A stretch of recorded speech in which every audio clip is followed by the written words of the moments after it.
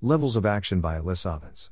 Welcome to the Nonlinear Library, where we use text-to-speech software to convert the best writing from the Rationalist and EA communities into audio. This is Levels of Action, published by alyssavance on the LessWrong.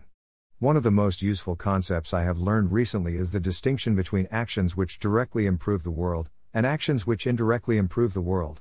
Suppose that you go onto Mechanical Turk, open an account, and spend 100 hours transcribing audio. At current market rates, you get paid around $100 for your labor. By taking this action, you have made yourself $100 wealthier. This is an example of what I'd call a level 1 or object level action, something that directly moves the world from a less desirable state into a more desirable state. On the other hand, suppose you take a typing class, which teaches you to type twice as fast. On the object level, this doesn't move the world into a better state. Nothing about the world has changed, other than you. However, the typing class can still be very useful, because every level 1 project you tackle later which involves typing will go better. You'll be able to do it more efficiently, and you'll get a higher return on your time. This is what I'd call a level 2 or meta level action, because it doesn't make the world better directly, it makes the world better indirectly, by improving the effectiveness of level 1 actions.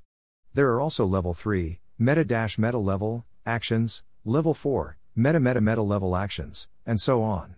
The most important difference between level 1 and level 2 actions is that level 1 actions tend to be additive, while level 2 actions tend to be multiplicative.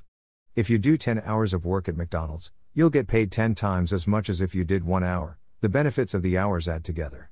However, if you take 10 typing classes, each one of which improves your ability by 20%, you'll be 1.2 to the power of 10 equals 6.2 times better at the end than at the beginning. The benefits of the classes multiply, assuming independence.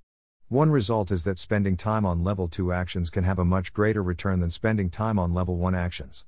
If your labor is worth $20 an hour, and you can't change that, then the amount of money you can earn in a year has a fairly hard upper bound. No matter how you slice it, there are only 168 hours in a week.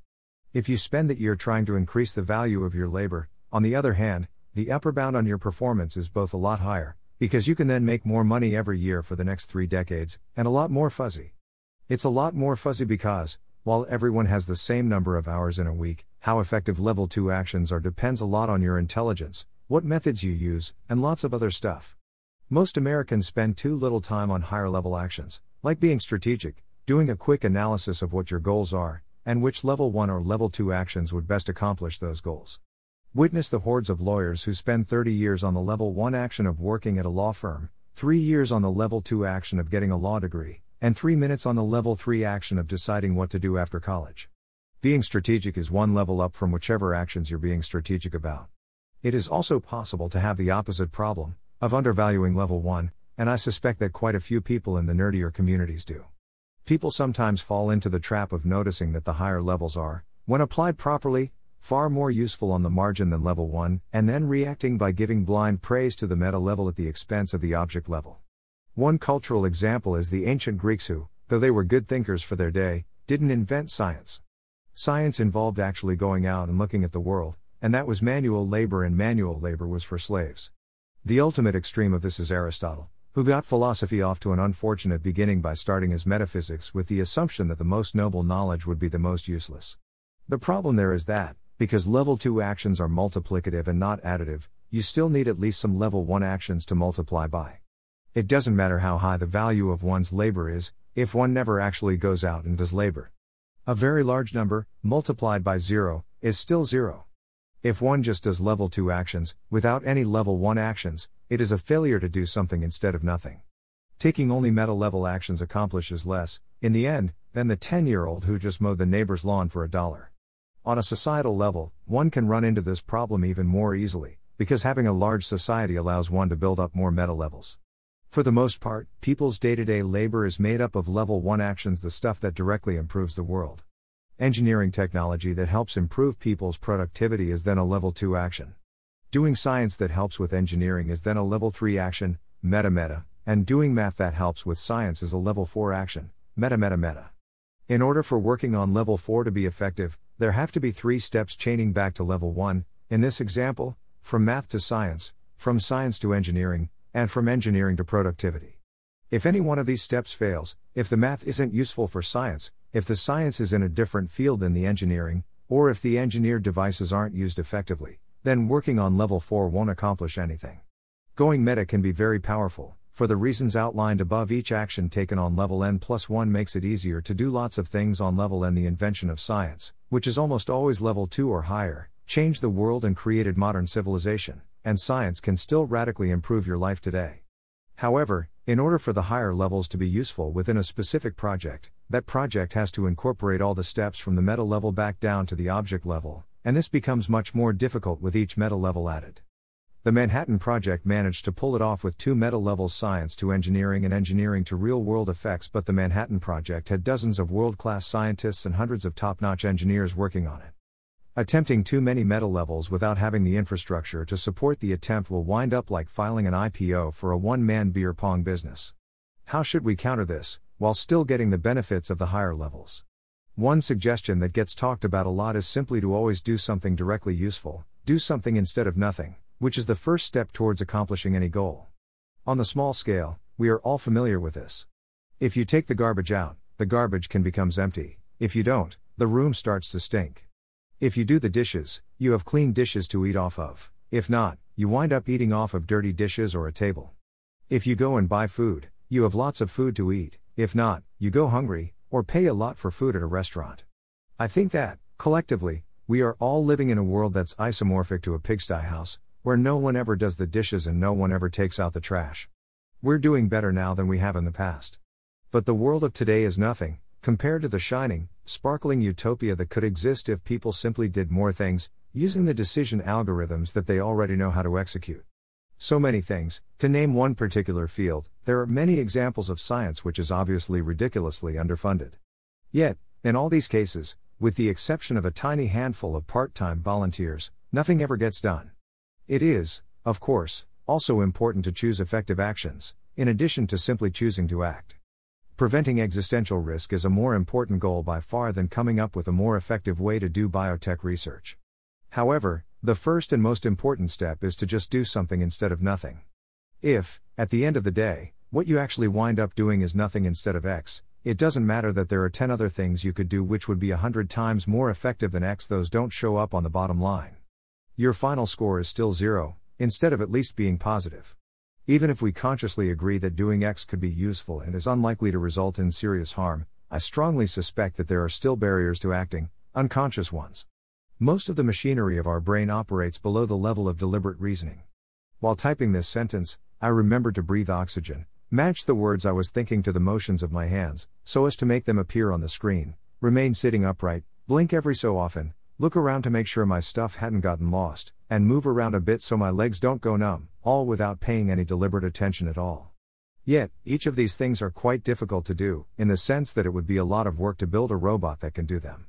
Just as we frequently breathe without noticing, I think we all refrain from doing useful things, out of unjustified fear, without noticing. Why is that? My current guess is that it's because of the increasing institutionalization of society, which is caused by economic growth. When your tribe is made up of 100 people, you can model each person in high detail when you interact with them, taking into account their personality, their strengths and weaknesses, their past interactions with you, and so on. However, in a corporation with 100,000 people, the CEO doesn't have time to construct complex models of each worker, and yet he must ensure that all the workers cooperate effectively. How does he do that? By making each worker simple to model, by constructing a set of rules which governs each worker's behavior and constrains them to behave in simple, easily understandable ways. The net effect of this is that large institutions train people to be afraid of taking actions they aren't explicitly told to take, because that would make life more complicated for the managers. One possible solution to this is to lower your general level of inhibition, by practicing doing things that you feel inhibited about. Studies have shown that there is a significant positive correlation between alcohol use and income in life. Why would that be? Drinking alcohol doesn't make you smarter. Nor does it make you work harder, or become more skilled, or gain additional knowledge. I think the reason is that alcohol is disinhibitory. People do things while drunk that they wouldn't do otherwise, and even though a lot of them are stupid and destructive, some of them are useful, like meeting new people. And the world counts the good things and forgets about the bad things, like how everyone forgot about George W. Bush being branded with a coat hanger by his fraternity. There is also a very interesting way, which I highly recommend, of getting both the benefits of level 1 and level 2 actions. One does this by going out and doing level 1 things that one hasn't done before. 4. To paraphrase Eliezer, if you want to find a better route to work, you must necessarily explore a different route to work. Ordinarily, going to the grocery store is a level 1 action. But what if you've never been to a grocery store? Then, going to the store is actually both a level 1 and a level 2 action. By going to the grocery store, you acquire food. And you also learn lots of useful things about how grocery stores work, which will help you on all of your subsequent trips. The downside of this is that, when you consider things purely as level 1 actions, it might be less worthwhile to do something new than something you're already familiar with. If you've never ridden a bus before, it might be faster to walk than to take the risk of getting lost. But, in most cases, this tends not to be a very big deal. If you do it badly, it's no biggie, you can just try again later when you're more skilled. In the ancestral environment, the range of skills one could acquire was fairly limited.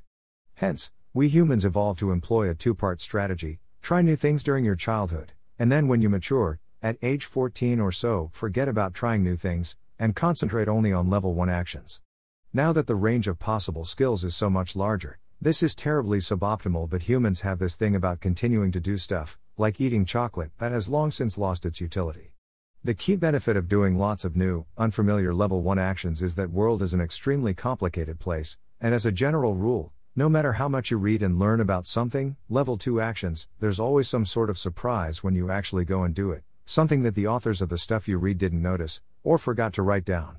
In computer programming, we have the general principle of humility regarding bugs. Even if you can't think of anything you did wrong when writing software, you had better go and test it before releasing it, because the odds are pretty darn good that you made a mistake somewhere. The analogous principle is, never assume that you can do something, even if it seems simple, unless you've actually done it before, because there will probably be some sort of hidden surprise. And the more things you've done before, the fewer hidden surprises there will be. The counterpart point is that if you do go out and do things that you haven't done before, you'll be able to pass over mostly invisible barriers that other people will mysteriously smack into. Suppose you try to construct a 10-step plan, where each of the 10 steps is something seemingly simple, but is still something that you haven't done before. Will it work? Probably not.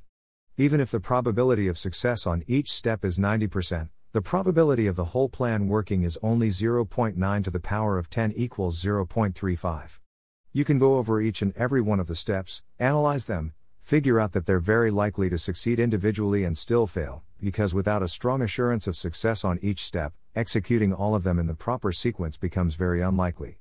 On the other hand, if you have lots of experience doing something level 1, you can understand it well enough to actually make the probability of failure arbitrarily small, not just smallish seeming.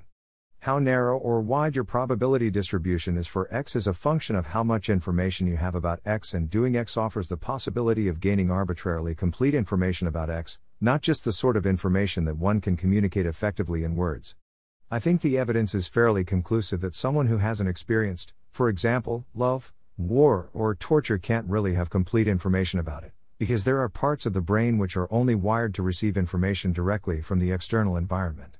Of course, the reverse is also true, which is why people who don't read a lot can be very capable in their domains of expertise, but still terrible at abstract thought. Making the probability of failure arbitrarily small, then, allows you to construct long chains of sequential events which will work reliably.